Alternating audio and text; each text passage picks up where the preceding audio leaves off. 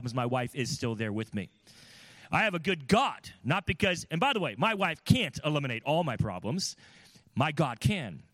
And you say, well, Pastor Russ, that's the difference. See, people can be good when they stay by your side, but they can't eliminate problems, but God can. Therefore, how can God be good if he lets the bad happen? Because sometimes the bad are other people. Do you really want God eliminating other people? Because keep in mind, when God eliminates other people, where do they go? If not to heaven, where do they go? Because God is a good God not just to you, but even to the wicked. And you say, well, I don't like that. I don't like how God is a good God to the wicked. Well, you forget that you were also wicked one day. And you forget that before you were saved, you were dwelling in your wickedness. And aren't you grateful that God was a good God to you in your wickedness? That God was a good God to you in your unrighteousness. And let me tell you, God is a good God to the world, not just to those who know him and love him. That is why we know him and love him, because he was good to us when we did not know him. And when we did not love him, he was still a good God. God is good. And God is faithful. And God will not abandon you in your worst of times. And that is just one of many reasons why he is so, so good. I had said earlier that we are in the Advent season. For those of you that have been wondering, what does the word Advent mean? I gave you the definition. It is a term referring to the period of time between Thanksgiving and Christmas where Christians celebrate prepare for the day of celebration of Christ's birth, which of course is referred to as Christmas Day. Now, we as a church, Meriden Hills, we've done a lot of things over the years during the Advent season, and as the church is growing, I've had people asking, can we do this, can we do that? Inevitably, as there's more people that want to do things, and as there's more people that want to do things, we're going to do more things with more people. So this year's Advent season has more packed into the next 5 weeks than in my memory of 10 years we have ever had here at Meriden Hills. I'm not going to say before my time, back in the 90s and 80s, that maybe Meriden Hills was doing more during the Advent season. It's very possible. But definitely not in the last 10 years are we doing more. Now, that may not be a blessing to you. It may be that you have so much going on in your life that you don't need more going on during the Advent season. Well, look, at Meriden Hills, you are not required to attend anything that we do. And I'm not saying that facetiously. I'm being sincere with you. We are offering opportunities for you to enjoy all of what we do here or some of what we do here and add it to your Advent season, the preparation you have from now till Christmas to celebrate the birth of Christ. If you've got so much going on at home, with your work and family, you don't need more. We will miss you. We love you. We hope to see you return when everything calms down again. But if you're looking for more to do or looking to replace some things with what's going on here, we're providing you that opportunity. At the end of the service, I'll give you a breakdown of all the things that we're going to be doing. And then, of course, it's on Facebook. And I believe, Rose, did you print out a flyer that has the list? And where is that located? Rose is going to get us a calendar of all the events, and we'll have that for you next Sunday if it's not available yet. So we'll have a list for all the things that are happening, and you'll have it on a piece of paper so you guys can take that home for you and have it listed for you. So let's go ahead and turn our Bibles to John chapter 3 and verse 16. We're going to be looking at different pieces of what is the true blessings behind this Advent season, the true blessings of Christmas Day. Over the years, we've done a variety of series. We've done a series on the characters in Christmas, and we've done more than one of those series, and we looked at different characters each year. And then this year, though, I want to look at the main qualities of the Christmas season. Today, we're starting with love. Now, John 3:16. You could quote this in your sleep. You could quote it without having to look at your Bible because we grew up memorizing this verse. John 3:16, what does the Bible say? For God so loved the world that he gave his only begotten Son, that whoever, right? Anyone, everyone, whoever believes on him should not perish. That word perish referring to eternal perishing, eternal death, eternal hell, eternal judgment, but have everlasting life. And that's how we know that word perish is referring to the eternal judgment, because it's a comparison contrast to eternal life referring to eternal blessing. See, you're going to spend eternity somewhere. You're going to spend eternity in some form, and you have a choice of whether it's eternal judgment, hell, or eternal blessing, heaven. But you only have that choice because of a good God that loves you enough to give you the choice. You see, you don't have the choice because you're a good person. You have a choice because he's a good God. You don't have the choice because you've done good things. You have a choice because he did a good thing, dying on the cross. You don't have a choice because you're holding on to God. You have a choice because when you get saved, he promises to hold on to you. You don't have a choice because you loved God first. You have a choice because he loved you first. You don't have a choice because you pursued God. You have a choice because he pursued you, and you responded to that pursuit, hopefully, yes. Your choices, all of them, when it comes to eternity, are because of God, not because of you, not because of religion, because of God. John 3:16 is the main verse that we're going to be looking at today. But I do want to allude, and I will be discussing and alluding and talking about other verses, other passages as we go through our message this morning. But the title of this morning's message is Love. Love. Bible tells us, Jesus Christ, he says the greatest commandment is to love. He says the second greatest commandment is to love. You say love twice? Yes, because the first one was to love God, and the second one was to love people. Jesus Christ told his disciples that they will know you. Other people will recognize you as followers of God by your love. Not by how you look, but by how you act. Not by how you speak, but what you speak in love. Folks, God says love is the foundation for who we are as followers of Christ. Now, I want to explain something. Love is not necessarily the foundation for your faith, although it did start with love, although the reason we can have faith is because God loved us and offered us a choice. Our faith is based not in our love for God, but in the truth God offered to us in love. All right? Without truth, without knowing who Christ is, without knowing what he did, it doesn't matter how much you love a God or any God or the God, that's not going to get you to heaven. You have to have faith in the truth, not faith in your love. But once you're saved, once you've accepted the truth, once you've accepted the cornerstone of your faith, Jesus Christ, now you enter into what is the foundation of your Christian life, love. You say, Pastor Russ, I thought it was faith. No, faith is important. Faith, again, is what leads you to Christ and allows you to be saved. And faith is what's going to get you through some dark times. But faith in what? Faith in that God loves you after you're saved. Faith that God loves you. And faith that reflects your love back to him. Because if we are just Christians who believe in a God but don't reflect his love, who else is going to want to follow that belief? If we as Christians preach a God apart from love, what people, what group, what person is going to want to listen to this person you claim is going to save them, but does not love them? Love. Love is the foundation for the Christian life. I see 3 points in John 3:16. The first one is the message created. The second one is the message accomplished. And the third one is the message offered. The message created, the message accomplished, and the message offered. And all three of these points, the message of what? Well, the gospel message, who was sent to us in the form of Jesus Christ. Jesus Christ is the gospel message. Jesus Christ accomplished the gospel message. Jesus Christ offers us the gospel message, but he does so in love.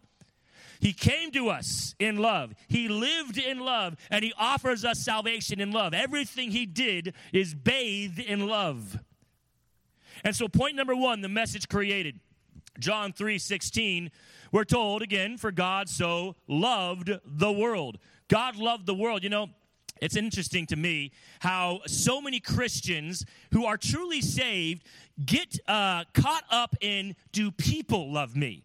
Does the church love me? They will literally walk away from God because they don't feel loved by people. Well, you're not saved by people. You're not sustained by people. You're not going to remain in your salvation state by people. It's by God. Stop interpreting God's goodness through his people. Stop interpreting God's love through his people. God's people are people. They are sinners. They need a Savior just as much as you need a Savior. And let's interpret God's love through his own actions, not through the people who claim to represent him. But you know the truth, that's hard. That's hard to separate God from his people. It's hard to separate the actions of God from the actions of his people. And remember how hard that is when you begin to yourself desire to act in ways that do not reflect God, because you're going to make it hard now for someone else. Someone else will be confronted with that wall of, I've got to look past this person to get to God because I cannot see God through this person. So are you glass or are you a brick wall? A brick wall that many people they'll get to and turn around and walk away. They don't have the desire or the ability at that time to climb over you, the brick wall, to get to God. Or are you the glass? There's no need to climb over. There's no need to go around. They can see God through you. I want to be the glass. I don't desire for people to get around me to get to God. I want them to see God clearly in my life. And Christ tells us how that's done. The same way he presented himself to us, in love. The message was created by God. I didn't create the message. This church didn't create the message. There's no religion that brought you the message of love. Christ, God, created the message of love. Letter A, man's need required God's response. For God so loved the world. Why did God love the world? Not because of the world's sake, and not because we deserve his love, not because of anything we did. God loves the world because he is a good God, most definitely. But keep in mind, God is also the creator. It's a whole lot easier to love the creation when you are the creator. You look at your fellow humanity, you say, how could God possibly love that person? Someone else might be thinking the same thing about you. And the truth is, because God created them just like he created you. God loves his creation because God is the creator. On top of the fact that God is just a good God. All right, but God loves. Therefore, when God saw the need, God responded to the need. So we're breaking down how can we reflect Christ this Advent season, right? We're being encouraged by the love God has for us, but let's not stop there. Let's not just stop the day with, man, I walked away feeling encouraged. I walked away feeling comforted, reminded of how good God is and how much he loves me. Let's walk away rubbing off some of those smudges on the glass and say, when I go into the next 4 weeks, the next 5 weeks, can I make sure that when people see me, they're looking through me to God. And so as we see this message this morning, we recognize God saw a need and responded. How many times have you run from a need? How many times have your kids needed you only for you to run, go to work and say, later, another time? How many times has your spouse, tears in their eyes, saying, we need to talk, and you're just not ready? You say, no, we'll talk later, another time. You are running. You are not responding. You say, Pastor Russ, that's not me. I never run. I know your problem is you always react. See, we got runners and we got reactors. We have very few responders. Runners and reactors cause almost the same amount of damage in two different ways. The runners run and leave the person feeling lonely, depressed, and discouraged. The reactors yell and scream and leave the person feeling lonely, depressed, and discouraged. See? They feel the same way. Both ways, they feel unloved, they feel unhelped, they feel that you've been unkind, whether you ran or reacted. So don't think you're better than the runner because you're the reactor. Neither one reflects God. Be the responder. When you see a need, in actions that reflect kindness and patience, in actions that reflect selflessness, and there's many more in 1 Corinthians 13. In those actions, respond to the need of those in your life. You say, Pastor Russ, I see these commercials of kids, and during the holiday season, so many nonprofits saying, give towards this, give towards this. It's a beautiful thing to be part of something bigger than yourself, helping people across the world. I'm not against that. I'm all for that. But there are people in your life who need you. Give towards them. There are people in your home, people in your workplace, people in your church who need you. Give towards them. If after giving towards those closest to you, you have more to give, well, then broaden your horizon and give out to those you've never met. But my encouragement to you is this: do not give out before you first have given all in. Everyone in your circle has been covered. Everyone in your closest circle has everything they need from you emotionally, physically, financially. The ones closest to you, they have everything they need. Go one step out. The ones that you are acquainted with, they have everything they need. Go one step out. Too many Christians are looking across the world and losing sight of their own home. To the shame of pastors everywhere, myself included, because we as spiritual leaders have failed in this. We are so busy giving out, we have lost sight of those closest to us, which is why it's literally become a joke to be a PK, pastor's kid. It's a joke because it is a common fact that PKs often are the worst kids in church. Not always, often. In their teen years, in their adult life, often. Why? Because the pastors are not giving and responding in need to those closest to them. The world is going to want your attention this holiday season and say, we need you, and we need money, and we need your time. This Advent, look to your family. Look to those closest to you and respond to their needs. God saw the needs of the world, and God responded. What was his response? Jesus Christ, letter B. God's response has been preached since the beginning. I love this.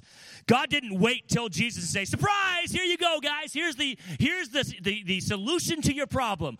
All this time you needed it, but I've held it back from you. I wanted you to be surprised here at the end. Here he is, Jesus Christ. No, from the beginning, when Adam and Eve sinned, we find before they even left the garden, God tells them, I will send someone who will crush the head of the serpent. And then we find the patriarchs, Abraham, and God tells Abraham, I'm going to send someone through your line that is going to bless the nations, bless the world. Then we find David, and God gives more information. Then we find the Old Testament prophets, and even more information is given of our Savior. God didn't just respond, because the response wasn't until ultimately Christ came very far into human history. But until that response came, God had been communicating with the world of what he was going to do. God had been preaching from the beginning, I have an answer, I have a solution, trust me. You know, sometimes you can't always do for everyone right now what you want to do for them. Sometimes you have to wait. Sometimes it has to be tomorrow. Sometimes next week. You would love to be everything to all people right now. It's not humanly possible. You can reflect God's love in this way. You can say, you know what? I can't be there for you right now. I can't do this for you right now. I have a response, and I'm going to tell you what it is. Patiently wait, and I promise this will happen in this manner. I will be there for you next week. We will talk tomorrow. We will have a conversation tonight. Whatever it is you need to do in your response, it's okay to let people know, I can't now, but here's what I will do later. God chose a later time than the beginning to send Christ. But God did not remain silent from the beginning till Christ.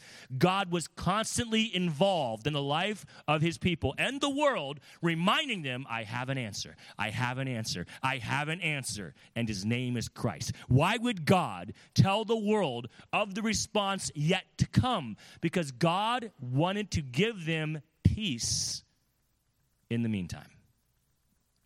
You see, sometimes people, they don't need you to act right away. They just need to know there's a plan, right? Your kids just need to know there's a plan. Your spouse just wants to know there's a plan. Are you winging it?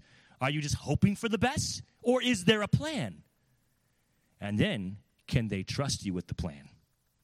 Great thing about God is he has a plan, and you can surely trust him with that plan. He came through with Christ. He had a plan for thousands of years and said, here's my plan, trust me. Here's my plan, trust me. Christ arrives, his plan. And now, after Christ ascended, he says, here's my plan again, trust me. Here's my plan again, trust me. God proved we can trust him with his plan the first time around. We can most definitely trust him the second time around. Are you anxious about the future? God has a plan. He has a response. And just like in the Old Testament, he gave his plan. In the New Testament, he also gave us his plan. So we could know he is in control. He does have a plan. We can trust him through it. Do not let the anxiety, the fears of this world control you. Trust God's plan. God loves you. God doesn't want you to live in fear. God wants you to live in love. We're told that love casts out fear. Isn't that funny? You would think it would be faith that would cast out fear, right? Don't you think that if you had faith, fear would be gone? Not necessarily. God says it's love that casts out fear. Very interesting. Our love for God, yes, but more importantly, God's love for us. When we see God's love for us clearly, fear cannot control you. When you understand and embrace God's love for you, fear cannot control you. Letter C, a new beginning will replace the one corrupted by humanity. For God so loved the world that he gave his only begotten Son, that whosoever believeth in him should not perish, but have everlasting life. That word everlasting life referring to a future event. A future event. Obviously, everlasting life begins from the moment you get saved, right? I get that. Because from the moment you're saved, your everlasting life begins. Yes. But that phrase, everlasting life, is more, I think, directed towards the future life we'll have in heaven more than it is the beginning of it here on earth. Because on earth, I sure don't feel like everlasting life, right? I feel like everlasting death sometimes. Like, I get really tired. So I feel like that although it did begin when I got saved, I won't truly enjoy or experience it until I go to heaven. That's when it really kicks in for me. And so that's a future event. And so God is saying, I love you and I have something better planned for you. Folks, God loves you. And what you have now is not as good as what you will have then, because the love says, I've got better for you. If you love someone, you don't give them worse than what they've got. You give them better than what they've got. You give them a new beginning. Isn't that beautiful about love? Love offers new beginnings. A lot of families who need a new beginning. You can find that. It doesn't have to be when you die. If you're saved, you will most definitely experience a new beginning when you're dead. But why wait? Why not start now with a new beginning? You and your spouse, you need counseling. Please get counseling. There's no shame in getting counseling. You need to pray together. You need to reconnect together with someone's help, on your own, whatever. Find a new beginning now, because that's what love provides. With your kids, things are going a wrong direction. You're not connected. You've lost that connection. Establish a new beginning now.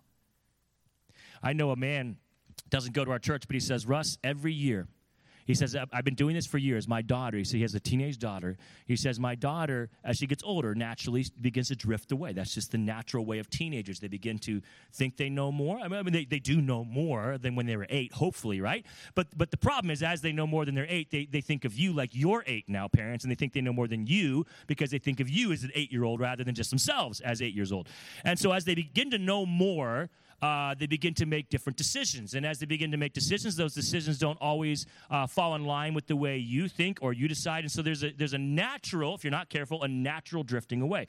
You cannot expect a natural connection with a teenager. You have to work at that. It doesn't just happen, okay? So if you're a parent and you're saying, I don't understand why my teenager and I are drifting apart, have you made a purposeful effort to stay connected? You say no, and well, that's your problem then. It has to be purposeful. It doesn't just happen. When they were kids, it happened. Yeah, because it's different with children. 5-year-olds and 7-year-olds, there is a natural desire of the child to draw to their parents, and you don't have to really work at that. In fact, you have to work to push a child away, because a child will naturally draw to you, almost clinging, right? Some of you remember those clingy days with your 5-year-olds and 6-year-olds, like, okay, kid, you're hanging on, literally walk around the house, and your daughter's like, hanging onto your leg and won't let go, right? Those days are gone when they're teen years. Your teenager hopefully is not clinging on your leg. At that point, they probably want a phone or something, okay? So you have to work at connection with teenagers. And the problem is if you're not working at it, there's a drifting. So parents, it's time to start working and provide your teenager a new beginning. Have a conversation. This friend of mine says, Russ, I recognize this about my daughter, has been for some years. And he says, every year, I take my daughter on a vacation, just her. His son is still young. I'm assuming he'll do it when his son is a teenager. He says, every year we go somewhere, whether 3 days, 4 days, hiking, we'll go on a road trip, we'll go to like a Broadway, whatever, spend a couple days. He says, it's just me and her only, at least once a year, to reconnect. And I thought, wow, what a great idea that he would do this. He's only got 2 kids. It's a lot easier for him, but you know what? Maybe that's not going to work for you every year, but maybe it's time for you to do it at least once. Maybe it's time for you and your spouse to get away and reconnect. Time for you and your child to get away and reconnect, because love says, I have better than what you've got, and I want to be part of that better. God says, I've got better than what you got, and I am most definitely part of that better. That's God, right? God says, now reflect me. Don't give people worse than what they have. Give them better than what they have. And be better to them than who they already have. That's love. New beginnings. So, the message created. God created the message long before it actually arrived. Long before Christ arrived, the message was already created. Number 2, the message accomplished. John 3:16, for God so loved the world that he gave his only begotten Son. He gave him. You know what? I love this. God the Father sent, and God the Son went. God accomplished the love, the gospel message of love. God accomplished it in himself. I love how God didn't say, all right, I'm going to fix your problem through Michael, the angel, Gabriel, the angel. They're going to take care of your problem. I'm just going to sit back and just, supervise from up here. God says, you have a problem. I want to respond, and I want to be personally involved in fixing this issue you have. That's true love. Not aloof, not disconnected, not far away kind of love. Personally involved, accomplished by God himself love. God the Father sent. God the Son went. And then God the Holy Spirit took over after God the Son returned to heaven. All 3 persons of the Trinity involved, directly involved in the gospel message of love, salvation. Letter A. No man can do what Christ did. You see, God wasn't going to delegate because God loved, so God's going to be personally involved. But God could not delegate because no man, no angel can do what Christ did. Religion is this idea that man in partnership with God can do. You see, because not a lot of religions actually throw God out altogether, otherwise they wouldn't be a religion. There are some belief systems, Scientology and others, that throw God altogether. I don't know I'd call them a religion, because religion includes God in some form or fashion. But a lot of religions say us and God.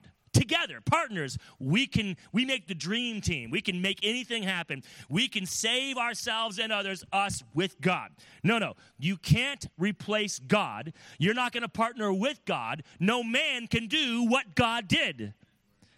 Only Christ can save. And if you ever find yourself under the preaching of a spiritual leader at any place and any time where man is any way included in the equation of salvation, you just need to walk away. If it's a radio, turn it off. If it's a TV, turn it off. It's not worth your time, because no man can do what Christ did. Amen. No one can partner with Christ in anything, in any way. Only Christ. Always Christ can save. Only. Letter B. No God has done what Christ did. Notice God, little g, quotation marks. Obviously, there is only one God. I know that. You know that. The problem is the world doesn't know that. You say, Pastor Russ, literally, do you really think other people believe in other gods? We don't live in the Greek ages where, Zeus and other gods are believed to have been in existence. Well, you're relegating your belief system to just the United States. There are plenty of countries throughout the world who have other belief systems about gods. And they most assuredly believe in a variety of gods. Hinduism, Buddhism, very, very prominent in parts of the world. Even Islam. Although some claim, Islam and Christianity believe in the same God. No, just because they have the same name doesn't mean they're the same God. Look at how Allah in the Islam faith is described, and look at how Jehovah, Yahweh, in the Bible is described. They're not the same God. Just because they have the same name doesn't mean they're the same God. And so no other God can do what Yahweh does, what Yahweh did. No other God of any other religion can accomplish for you what the Bible, what God of the Bible claims to have accomplished and wants to accomplish for you. Do not fool yourself into thinking that as long as we serve a God, we'll all go to heaven. No. There's only one God. All other gods are false, and all those false gods cannot in any way ever be compared to Yahweh, God of the Bible. Jehovah, Christ the King. Our God is the only God. that can save you from your sin. You say, well, Pastor Russ, that seems a little offensive. Seems like you're trying to start a fight. No, I'm not trying to start a fight. The fight's already been won. I'm just trying to tell you that the fight's already been won, okay? I don't want to start a fight with you. I want to tell you who won the fight. Because here you are trying to join the side of a losing team, and it would be wrong of me and unloving of me to let you join the losing team knowing they've already lost, knowing they're not going to win, and to say, well, you'll be okay joining the losing team. No, I know how that's going to end for you. Join the winning side. God of the Bible is the only God that can save you from your sins. For God so loved the world that he sent his only begotten Son, Jesus Christ. He didn't send any other prophet, Muhammad. He didn't send any other god of Buddhism or Hinduism. He didn't send a man or a woman to do the work of Christ. He sent Christ, God the Son, to do the work that only God can do on behalf of God for man. Letter C. No thing can outdo what Christ did. No thing.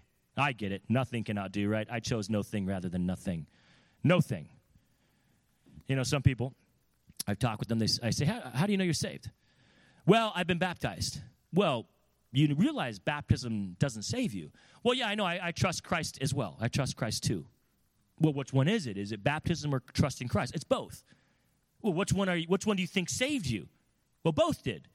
Well, no, both did not. One did and one didn't. Do you know which one is the right answer? Do you know which one saved you and which one did not save you? How do you know you're going to heaven, I've asked? And I've had the response of, well, I'm a pretty good person. I go to church a lot. I give to the church. I do good things for God. Okay, is Christ involved in any way? Yeah, I also trust Christ. I know about Christ. Okay, so which one saves you? Both save me. I believe that God saves me because I'm a good person. Well, that's not how it works. One saves you and one doesn't. Which one are you trusting in? You see, baptism and good works are a response only to being saved. They are not a factor in our salvation. Our salvation is purely only God himself, no one, nothing else. No thing can outdo what Christ has already done.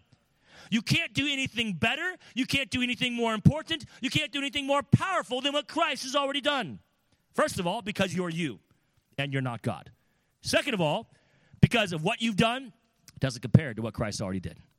That should be a comfort to you. It's not a competition.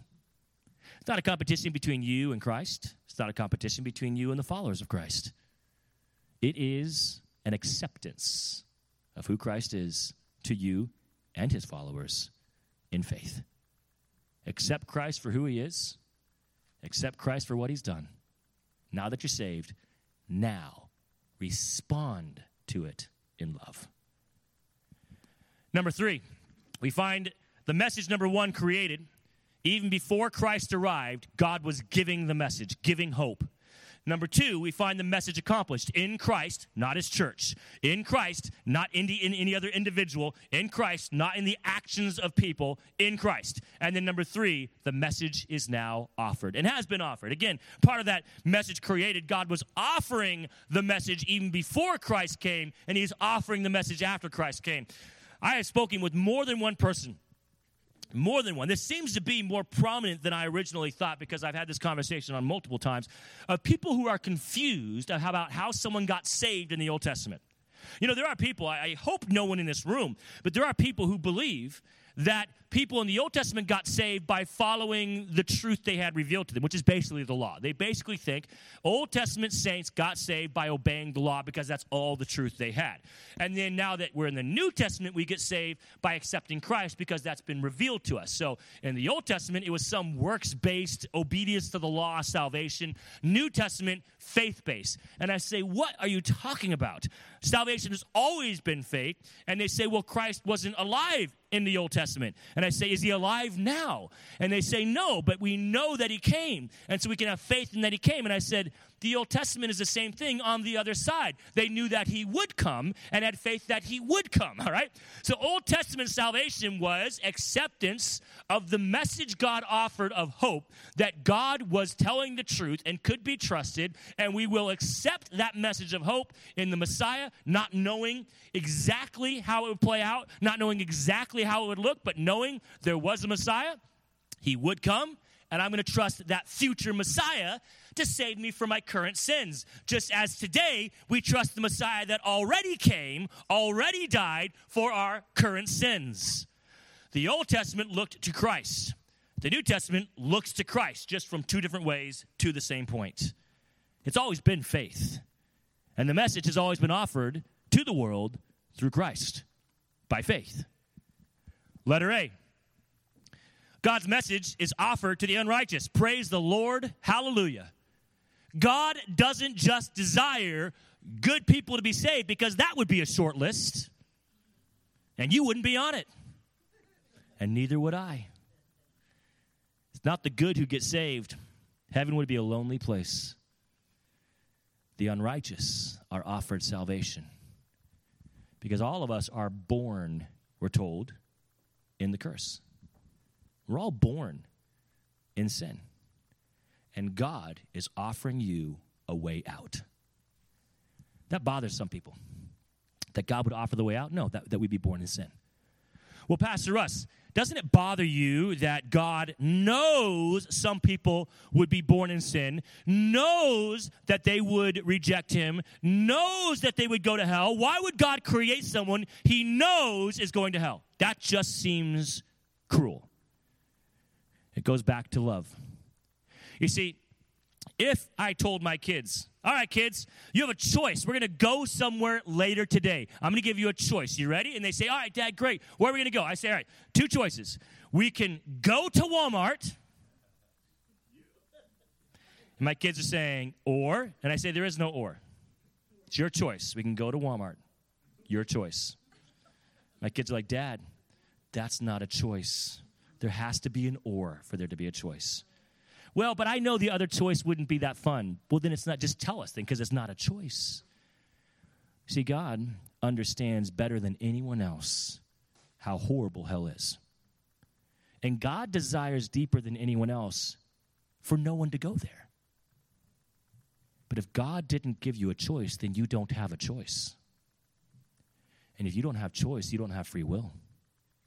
And if you don't have free will, you can't love God. See, there's a connection. If you are forced to love, it's not love. Love is only sincere when you have a choice to love. If God only created people with no choice, then we could never really love God. We're forced. If there was no hell, there is no choice. And if God didn't create people knowing that they would choose hell and only created those knowing they would choose him, is that really a choice? Is God really creating choice? You see, God's answer is not to take away our free will. God's answer is to make the choice easy. That's his answer. And there is no choice, in my opinion, easier than salvation. Think about it. We make it hard. Humanity makes it hard. Humanity adds to the choice. Humanity requires more of us, more of each other to be saved. God doesn't. Humanity says, if you don't go to church, are you really saved? Humanity says, if you don't go to church, you were never saved. Humanity says, if you're not baptized, you're not saved. Humanity says, religion says, if you're not a good person, you were never saved. Humanity says, if you stop serving God, you must never have been saved. That's all humanity. God says, whosoever calls upon the name of the Lord shall be saved. Amen. God says whoever. And there is nothing else attached to that aside from faith. Faith. Accepting God for who he is and what he did for you. That's it. God made it as easy as it could be. That's his response. That's how he responded in love. Some of you say, I want to help my kids love me and love God. Oh boy, you sure do make it hard for them. You really do. You wonder why your kids don't love you. You make it so hard for them to love you. Ephesians chapter 6, fathers, provoke not your children to wrath, but bring them up in the nurture and admonition of the Lord. Aren't you grateful God makes it so easy for us to trust him? He gives us so many examples of what he's already done, saying, you can trust me. He gives us so many illustrations of his love. You can trust me. If God was the evil, cruel, judgmental God that so many religions claim, it sure would be hard to trust him. That is man tainting what God really is, who God really is. Because when you see the God of the Bible, it is easy to respond to that God. And some of you parents, you're perplexed that your kids don't love you the way you want to be loved. And yet, if you're honest with yourself, you're not even sure if you love yourself. There's days you look in the mirror and say, wow, what have I become? How can you expect your kids to be better in response to you than you are to yourself? It's time to make it easy for your kids to love you. You say, how can I do that? Follow God's example. Love them. Love them the way God loves you. Make it easy for them. We say, I wish more people would get saved. Make it easy for them. Well, salvation's not easy. Who says? Where are you reading that it's hard? The reason I think a lot of people don't get saved is because God's people have made it harder than it actually is. And we have become harder than we should, and they have no desire to connect with us or God through us. Love the world. I'm not saying love the things that the world does. I'm not saying love their lifestyles or their sin. I'm saying love them. Love them. And make the choice easy. Love your spouse. You say, I wish my spouse would treat me better. Make it easy for him. Make it easy for him. Make it easy for her to treat you better by loving them. Because Advent season ultimately is about love. God sent his son. Why? Because God so loved the world. That's why. Letter B. God's message is offered to the unrepentant. Wait a second. I thought only the repentant got saved. Yes, that is true. Because you can't get saved if you don't repent. What is repentance? Repentance is recognition of an error and seeking to right the wrong. Now, the great thing about salvation is we don't actually right the wrong. When we repent in salvation, we allow God to right the wrong. All right? So repentance doesn't necessarily mean that you are doing something different. It just means something different is being done.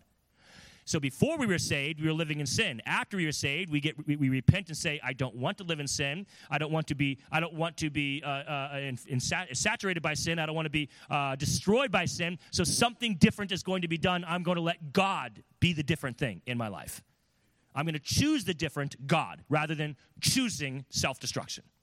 That doesn't mean you'll be perfect. Doesn't mean you'll only make good choices. It just means you chose God. In salvation, through salvation, in faith. It means you chose God. That's repentance. There are other forms of repentance, and it plays out differently depending on what it is. If you're lying, to repent of lying would now be to tell the truth. If you are cruel and unkind, repentance would be to be kind. But repentance, God offers the message to all, even those who don't repent. The message is still available to them. Stop cherry picking. What does that mean? You ever been picking apples or fruit picking? And I know that if you have done it, human nature is to only get the best. You don't choose the fruit that looks beat up, has brown on it. Why would you do that? You're paying for this stuff, right? So you're choosing the best fruit. You know what? God doesn't do that. God doesn't walk in the orchard and only choose the best looking apples and put them in his basket and say, I don't like you. You're ugly. I'm going to leave that there. You look like you're already been through a lot. Not interested in helping you. I don't like this one. He only chooses the best. No, God chooses all. You say, does that mean all get saved? No, just because God chose you doesn't mean you're saved. Again, there's choice. God did his part. He chose you. He sent the message. He provided the message. He accomplished the message. He's offering the message. God chose you. Your only part is to respond in faith. That's it. That's the only part you got. Respond in faith. God's already done his part. He's already chosen you. God chose all the apples, even the unrepentant ones, and now they have to decide to choose God or not. The great thing about the unrepentant is just because you're unrepentant today doesn't mean you won't be tomorrow. You won't be something different tomorrow. There was a time in my life where I was unrepentant for years, and then I wasn't. So don't lose hope for those who are unrepentant. God has chosen them. God loves them. God is offering them the message of love, the gospel. Pray that someday they will be repentant. Letter C, and we're done. God's message is offered to the unreached. This bothers a lot of people, this idea that some would be born, never hear the gospel, die and go to hell. The Bible tells us that the heavens declare the glory of God. The firmament shows his handiwork. God has not forgotten the unreached. God has sent to the unreached a basic level of truth that he exists. You say, Pastor Russ, someone can't get saved by knowing there is a creator. You're right, but it's a start. When I look at the Bible, I see people who recognize there is something more than them, and God sends them more truth. I see that also in our current history. I've heard enough stories from missionaries. I've read enough biographies from missionaries who claim I arrived, and the people said, in this tribe, in this third world country, or wherever it might have been, you know, we knew what we believed was wrong. We didn't know there was what was right. We've been praying to a God, not knowing who he was, saying, if you are out there, send someone, and here you came. God offers the message to the unreached. My question to you, are you included in that? You say, Pastor Russ, I'm not moving. I mean, you know, God has not put in my heart a desire to go to Asia, to go to South America, to go anywhere in the world other than here. That's fine. Did you know there's unreached people here in Meriden? I'm going to end with this story. I will never forget, I was in college, and I actually went to college as a major for missions. I fully intended to go overseas. I've told you before, my story with my wife before we got married. I said, Amy, I love you. I want to marry you. Before we were even engaged, I wasn't going to date the girl if I wasn't going to marry her, in my opinion, so I already knew I was going to marry her. But I said, we can't go any further in this relationship if you aren't willing to go wherever God wants, because I believe God's calling me somewhere outside of the United States. And after crying and praying and thinking, she said, I'll go wherever God sends us. So that was good. That was the right answer. We got married. But I'll tell you, but there was a summer where I was actually interning at a church, believe it or not, here in Connecticut. There was one summer for 3 months between college. It was between my sophomore and junior years that I interned at a church in Connecticut.